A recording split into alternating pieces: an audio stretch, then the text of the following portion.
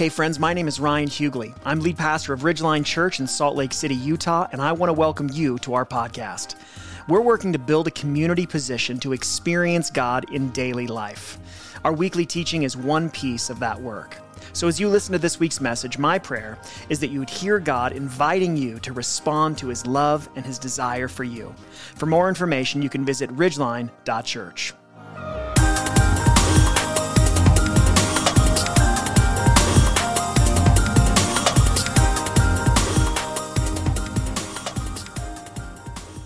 We are in the midst of a series right now called Invitations in the Desert.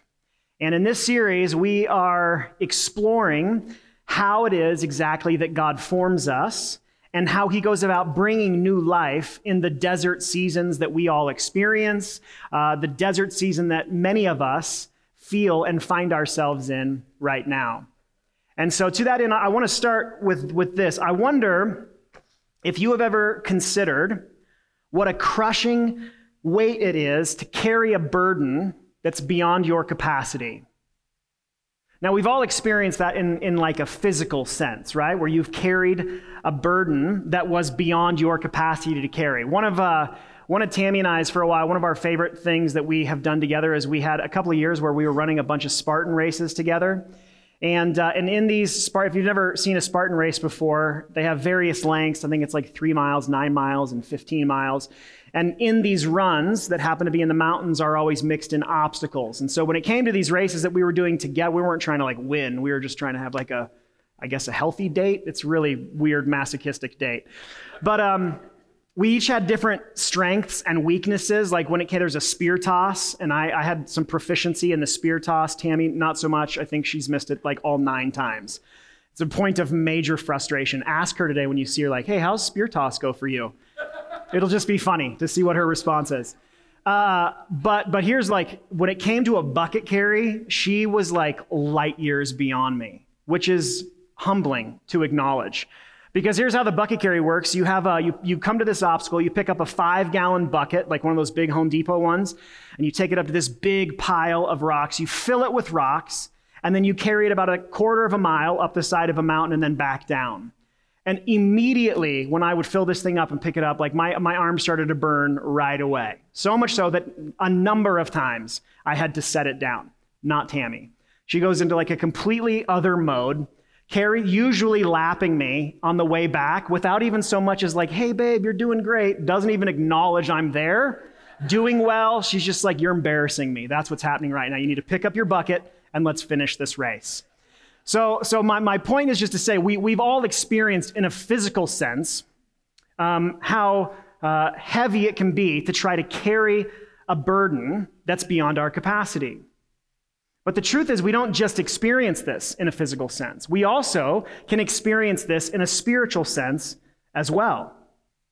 See, oftentimes I find that, and I'll speak for myself here, but I think this is probably a pretty shared experience for all of us. Oftentimes I function as though my formation in my life, my spiritual formation, is primarily accomplished by me. So oftentimes when we think about our formation, when it comes to our pursuit of it functionally, we function as though it's done by us. So as an example, like when we read something in the scriptures about how we are, when Jesus is asked a couple of different times, what is the greatest commandment? He says, love the Lord your God with all your heart, soul, mind, and strength, and love your neighbor as yourself. So Jesus summarizes the entire Old Testament law by 2 things: love God, love people. So what happens is we read commands like that we're supposed to love one another. And we think, all right, I gotta get myself to be a more loving person. Or we read commands like we're supposed to be self-controlled. And so we think, all right, I really got to like double down on my discipline and be a self-controlled person. We see how over and over again Jesus is portrayed as having this deep well of compassion within him that drives everything that he says and does. And we think, all right, I'm following the way of Jesus. I need to make myself more compassionate. Now, here's the problem with that. Formation is not something that is primarily done by us, but something that God accomplishes in us. And that sounds like kind of a subtle difference, but the order of this is everything. Formation is not something primarily that we do to ourselves. It is something that God accomplishes in us. Now, remember this definition for spiritual formation that we've been using? It is a faith-filled process, which we talked about last week, of being formed. And that language is intentional and it's specific. It is a process of being formed. So first and foremost, as we are formed into the image of Christ, it is something that God accomplishes in us. And when we forget that, we come under a crushing weight of carrying a burden that is beyond our capacity. And one of the signs that you've slipped into that place is when following Christ starts to feel more like this exhausting experience rather than a life-giving one that Jesus intends for us. And so especially when we find ourselves in these desert seasons of life, it is critical that we answer the invitation of God to embrace surrendered relationship. That is the way that we position ourselves to be formed by God. We embrace surrendered relationship. And so let me start with this big idea, and then we're going to unpack this for the rest of our time together. If you like to take notes or write stuff down, make a note of this. Our big idea is this: Christ is formed in us as we live in surrendered relationship with Him. Christ is formed in us. We are transformed by God from the inside out into the image of Christ as we live in surrendered relationship with Him. And so for the rest of our time, there's really two things that I want to be super clear by the time you leave this morning. And the first one is this. Number one, God is the source of our formation. God is the source of our formation. Now, the key word there is the word source. Now, it's not to say, as we'll see in just a few minutes, it's not to say that we have no role to play and no responsibility in our formation. But it's so important that we make the distinction that we are not the source of change and transformation within us. God is the source of our formation. And I don't know too many places in the scriptures that make that more clear than Philippians chapter 2. So if you have a Bible or an app in front of you, pop open Philippians chapter 2 real quick. I want to just look at verses 12 and 13. Let me just read them both to you to start.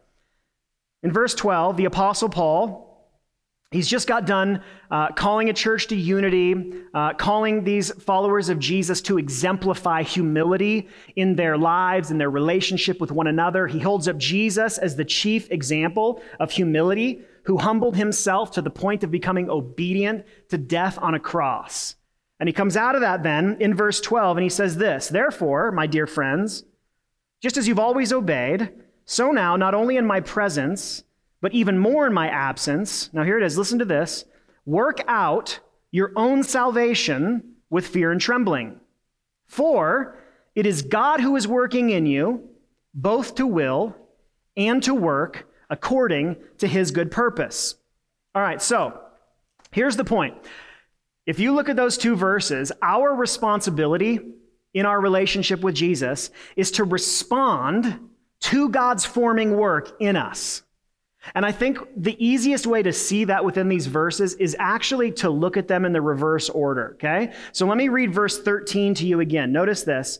He says, "For it is God who is working in you both to will and to work according to His good purpose." So think source. Who or what is the source of our formation? Well, clearly it says right there, God is working in us both to will and to work for His good pleasure. So notice that God is working in us doing two things. To will, meaning to desire. That the sheer fact, if you're here this morning and you're like, I have some semblance of desire in my heart to follow and to walk with God, that didn't come from you. That came from God. He put that inside of you. He has given us this desire, the will to work, meaning to actually respond to the things that He's inviting us to. So again, think about this source. He is the source. We get this desire from Him to walk with Him, to be transformed by Him, and we get the ability from Him. Verse 13 leaves no doubt that he is the source of our formation. But again, we do have a role to play, which Paul gives us in verse 12. He says, work out your own salvation with fear and trembling. So notice how Paul invites us to action, but he also prescribes the attitude with which we pursue that action. Now, a couple of things in that verse I think that are really important for us to see, or they could be a little confusing and really get us sideways. First of all, I want you to notice that Paul says, work out your salvation. He does not say, work at your salvation. That is a very, very different choice of words, and the words matter. We do not work our way to salvation. Amen? That's the message of every religion with the exception of Christian faith. We do not work our way to salvation. What we do, according to Paul, is we work out the effects of it. And that's totally different. Eugene Peterson explains it as, he says, be energetic in your life of salvation. That's how he translates the original Greek. Be energetic in your life of salvation. See, sometimes I think that we forget to be, quote unquote, saved means a lot more than just securing our eternity.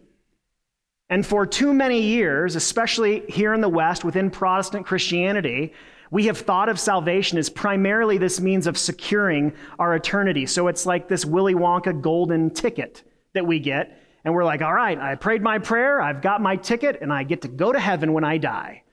And that's been the exclusive understanding of what it means to be, quote unquote, saved. But we forget that to be saved means receiving a new way of life right now. It's receiving a new life of devotion, of peace, of joy, of contentment, and service. So when we read these words, work out your own salvation, think of it in terms of like, work the effects of your salvation into every facet of your life.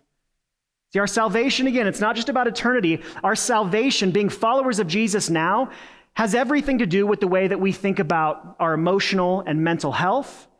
It has to do with working it into our marriages, our relationships, our parenting, our vocation, our recreation and hobbies. We're working that all in. Like, have you ever seen someone like put a rub on a piece of meat before they grill it? You don't just like sprinkle it and throw it on. It's got to be worked in. Or like when you're making enchiladas, Dee Dee knows this, when you're making, you got to fold in the cheese, right? That's a Schitt's Creek joke. If you missed that, that was funny and you just missed it. My point is, we have to work in the effects to every facet and every aspect of our lives. And one of the ways, maybe the primary way that we do that, is by having the right attitude when it goes to pursuing this action that God's invited us to. He says, work out your own salvation with fear and trembling. Now, I remember being a kid in church and hearing all of this talk about fearing God and feeling very unsettled by that. Because the things that I remember scaring me was like The Wizard of Oz, right? I don't know why we show that movie to kids. It is not a kid's movie. I'm 41. It still haunts me. So when I thought fear, I was thinking like terror. But the truth is, when the Bible talks about fearing God and have an attitude of trembling, it's this reverential awe. So to work out our salvation with fear and trembling means to work it out with reverence and with response. So I want you to think about someone in your life, or maybe someone in the world that you don't even know, but someone you really hold in very high regard, someone you respect very, very much. Now here's what I know. When someone comes to you that you respect very, very much, and they have something to speak into your life, maybe even something that they want to challenge you with, when they have something that they want to impart to you and you respect that person, it informs your posture, right? You listen deeply. If somebody comes to you that you don't really respect or know, and they have something to say to you, you barely care because you don't respect them. But if you have a reverential attitude towards someone, then you're going to listen to what they say. You're going to contemplate it deeply, actually think about it, and then you're going to respond appropriately. You're not going to just disregard it. You're going to put into action what needs to be put into action as a result of what this person has said to you. That's kind of what it's like to work out our salvation with fear and trembling. It means that when we're reading the scriptures or when God speaks to us or communicates with us in some way, we listen closely, we contemplate and hold what it is that he has said to us, considering and trying to discern, Lord, how are you inviting me to respond to what it is that you're saying to me? That's how, practically, we work out our salvation with fear and trembling. So notice in this verse, when it comes to our formation, we do have a part to play. But I want it to be so crystal clear in our hearts and minds that God is the source of that change. And I know that sounds like a very subtle distinction. But I think you'd agree that just because something is subtle does not mean it's not significant, right? So think about as far as like something being subtle but significant, think about the difference between a coral snake and a king snake. Raise your hand if, like me, you hate snakes. Okay? That's good. Put your hands down. Raise your hand if you like snakes. I caught you. You're like, no, I don't. He's going to make fun of me. And I am. Because if you like snakes, you're the devil. Okay? That's what I think. I don't know how anyone likes snakes. All right, but listen. Coral snakes and king snakes, especially if you just happen upon one, they look very, very similar. But here's the difference. Coral snakes have a yellow and red band that are right next to each other, but a king snake has the yellow and the red band separated by a black band. Now, that's a subtle difference, but it's significant. You know why? Because the coral snake is like horribly venomous. The king snake is not. I say to be safe, kill them all. That's my vote. I'm just saying, if you happen upon, it's so subtle that if you happen upon one in nature and you're like, let me see, do they have I can't see, I got to get close enough, just stay away. But my point is it's a very subtle difference between those two with significant implications as to whether or not we get it right. And the same thing is true when it comes to the way that we understand the source of our formation, the source of our new life in these desert experiences. God is the source of our formation. But that's not all. The second thing I want to be clear for us this morning is this. Relationship is the motive of all spiritual practice. Relationship is the motive of all spiritual practice. This is a very important distinction that maybe some of us haven't ever really thought about before. But here's why this is so significant. When we think about growth in our lives, growth in spiritual maturity, when we think about spiritual formation, and we hear some sermon on it's important that we're maturing in our faith and being formed in Christ. Here, what happens is we tend to hear that and we go, all right, I got to double down on my spiritual practices. I got to double down on the spiritual disciplines. I need to read my Bible more. I need to pray more. I need to be at church every week. I need to be in relationship and community with people. I need to really, really, really get after this. Now, here's what's so tricky about that. That's not entirely wrong. Our spiritual practices do play a critical role in our formation. They are an essential ingredient, but God is the source. So the motive with which we pursue spiritual disciplines and we pursue spiritual practice in our life, the motive matters.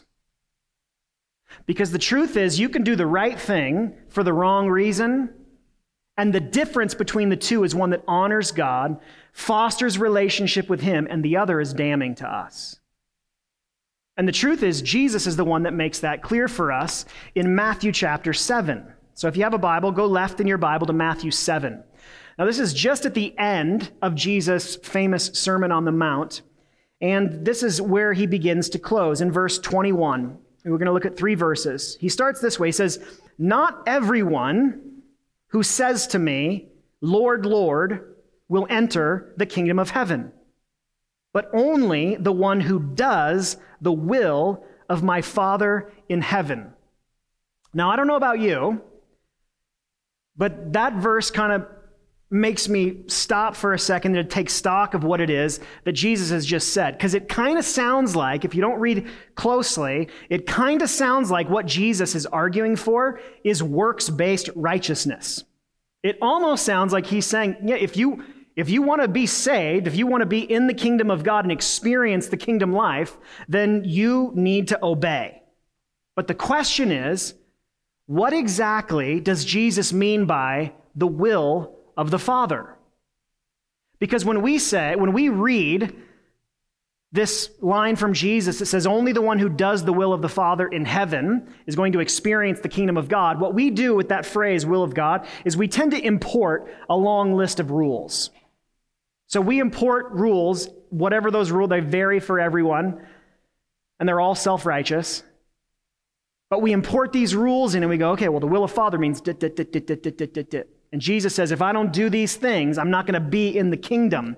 But I want you to notice that this is not all that Jesus says. He has more to say, and he begins to help us think about what the will of the Father actually is. So he says, not everyone who says to me, Lord, Lord, will enter the kingdom of heaven, but only the one who does the will of my Father in heaven. Verse 22, on that day, many will say to me, Lord, Lord, didn't we prophesy in your name, drive out demons in your name, do many miracles in your name? So I want you to notice that Jesus anticipates this sort of pushback on what he's just said. This pushback that sounds like, whoa, Jesus, what do you mean we're not going to enter the kingdom?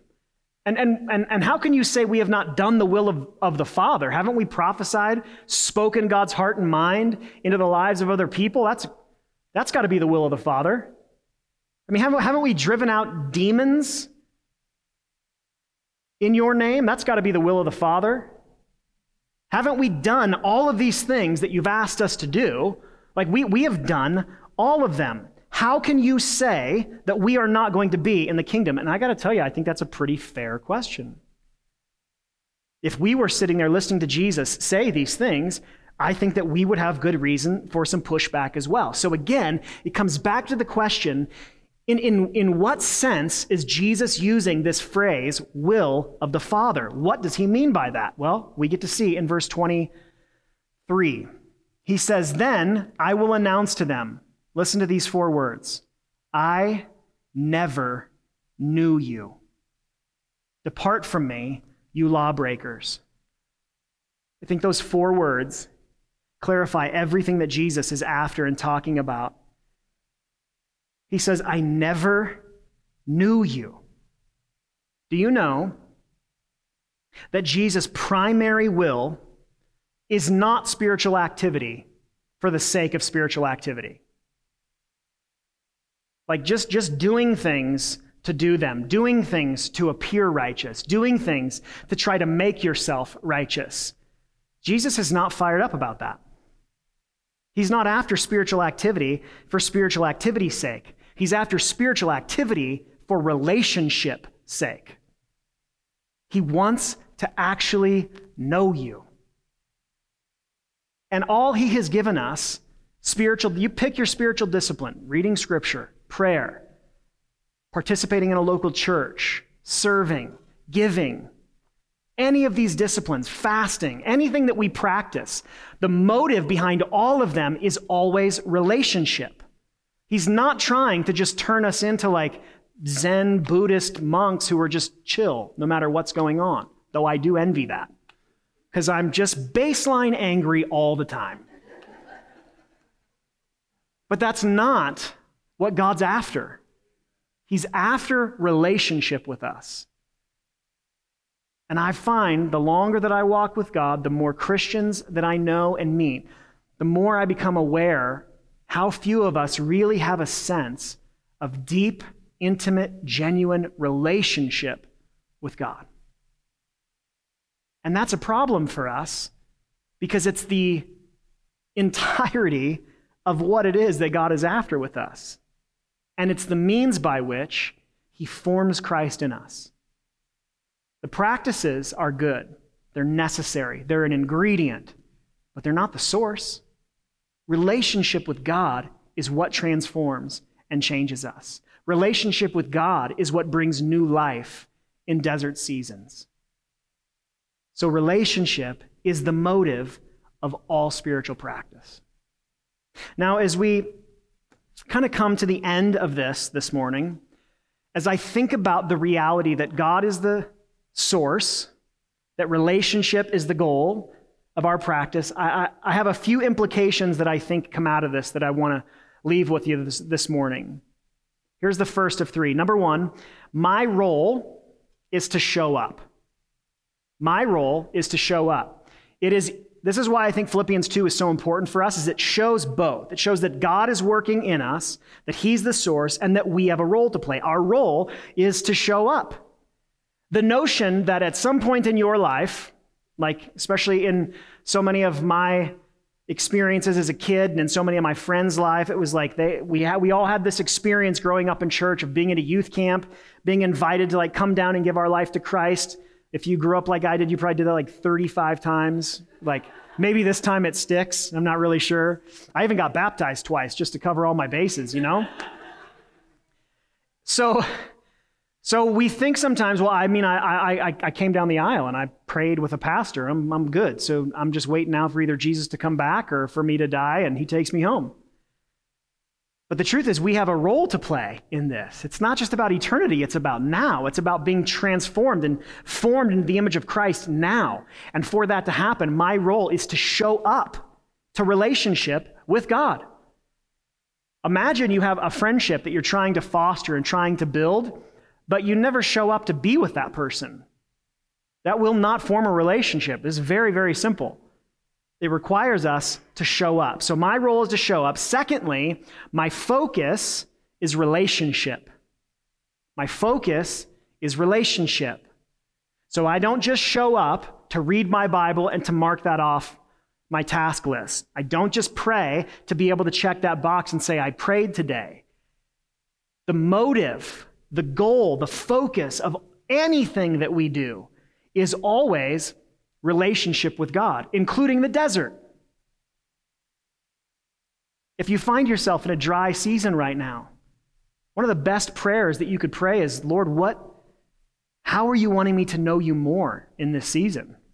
It's hard, it's uncomfortable, it feels dry, I don't really have a sense of where you are and what you're doing, but I know your goal is always relationship with me. So how are you wanting me to know you more in this time? So my role is to show up. My focus is always on relationship. And then thirdly, and I love this part, my circumstances are ripe. My circumstances are ripe. Now, here's what I think we have to be super careful about when it comes to our formation.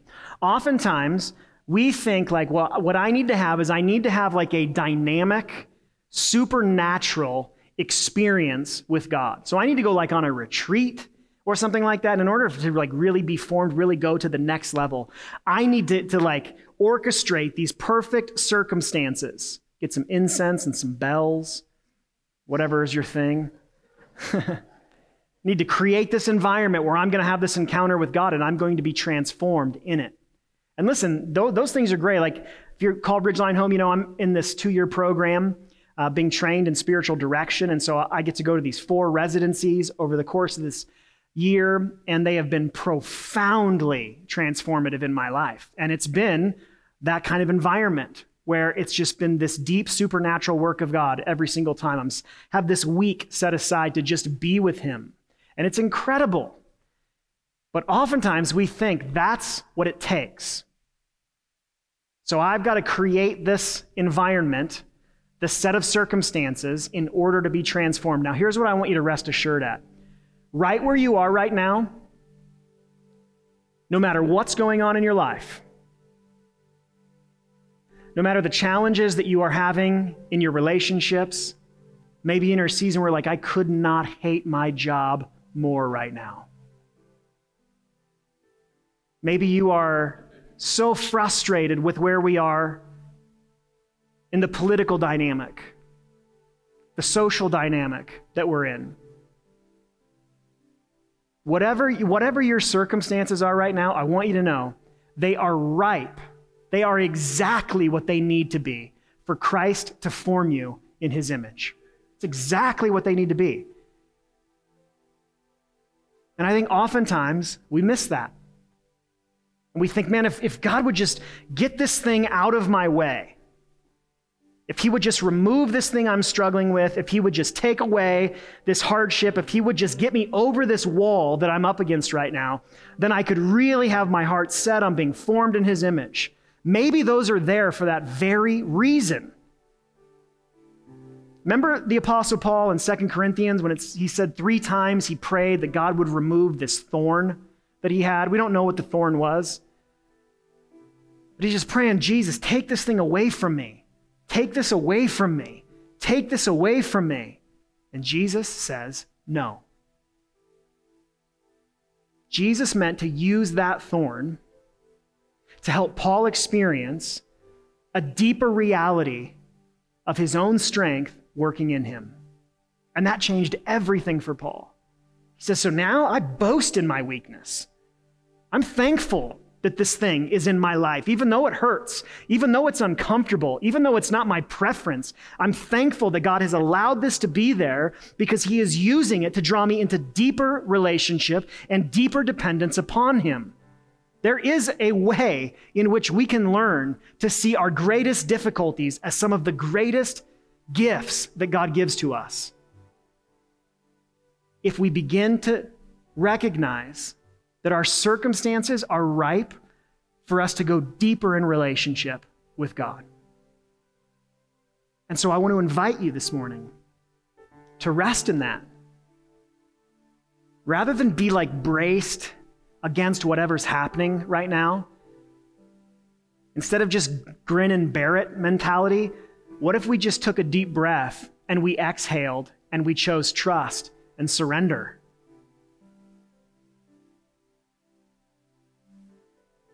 We surrender to the invitation to see everything as an opportunity to go deeper into relationship with God. Christ is formed in us as we live in surrendered relationship with him. And so I would invite you this morning, I'm going to pray for us to close, and then Shanna's just going to pray for a second, and I want to invite you to take a moment to be able to reflect on what it is that you've heard this morning. Specifically, like, what is the Spirit of God stirring in you? What is he saying to you? What is he inviting you to? Maybe it's just a matter of he's inviting you to see your circumstances differently. Maybe there is some specific spiritual practice that he's inviting you to this morning, not just to do it, but to be in deeper, to know him more and to be known by him more.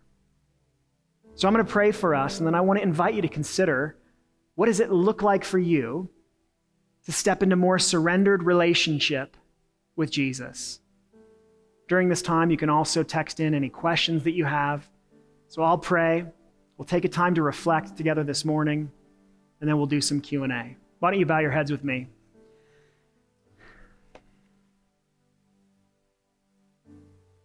Father, I thank you that it is not on us to transform ourselves. I thank you, Lord, that that's beyond our capacity, because it takes the burden, the crushing weight of this burden that's beyond our capacity. It takes it out of our hands. I thank you that you are the one who does that work. And Lord, I just pray for anyone right now that feels weary and worn out from carrying the weight of being responsible for their own formation. Lord, would you just take that from them this morning? Help them to give that to you and to surrender to the reality that you are the one who does that work. And Lord, I pray that you would help us all to just hear this tender invitation this morning to just come and to be with you. Help us to understand that in our being with you, we are changed by you.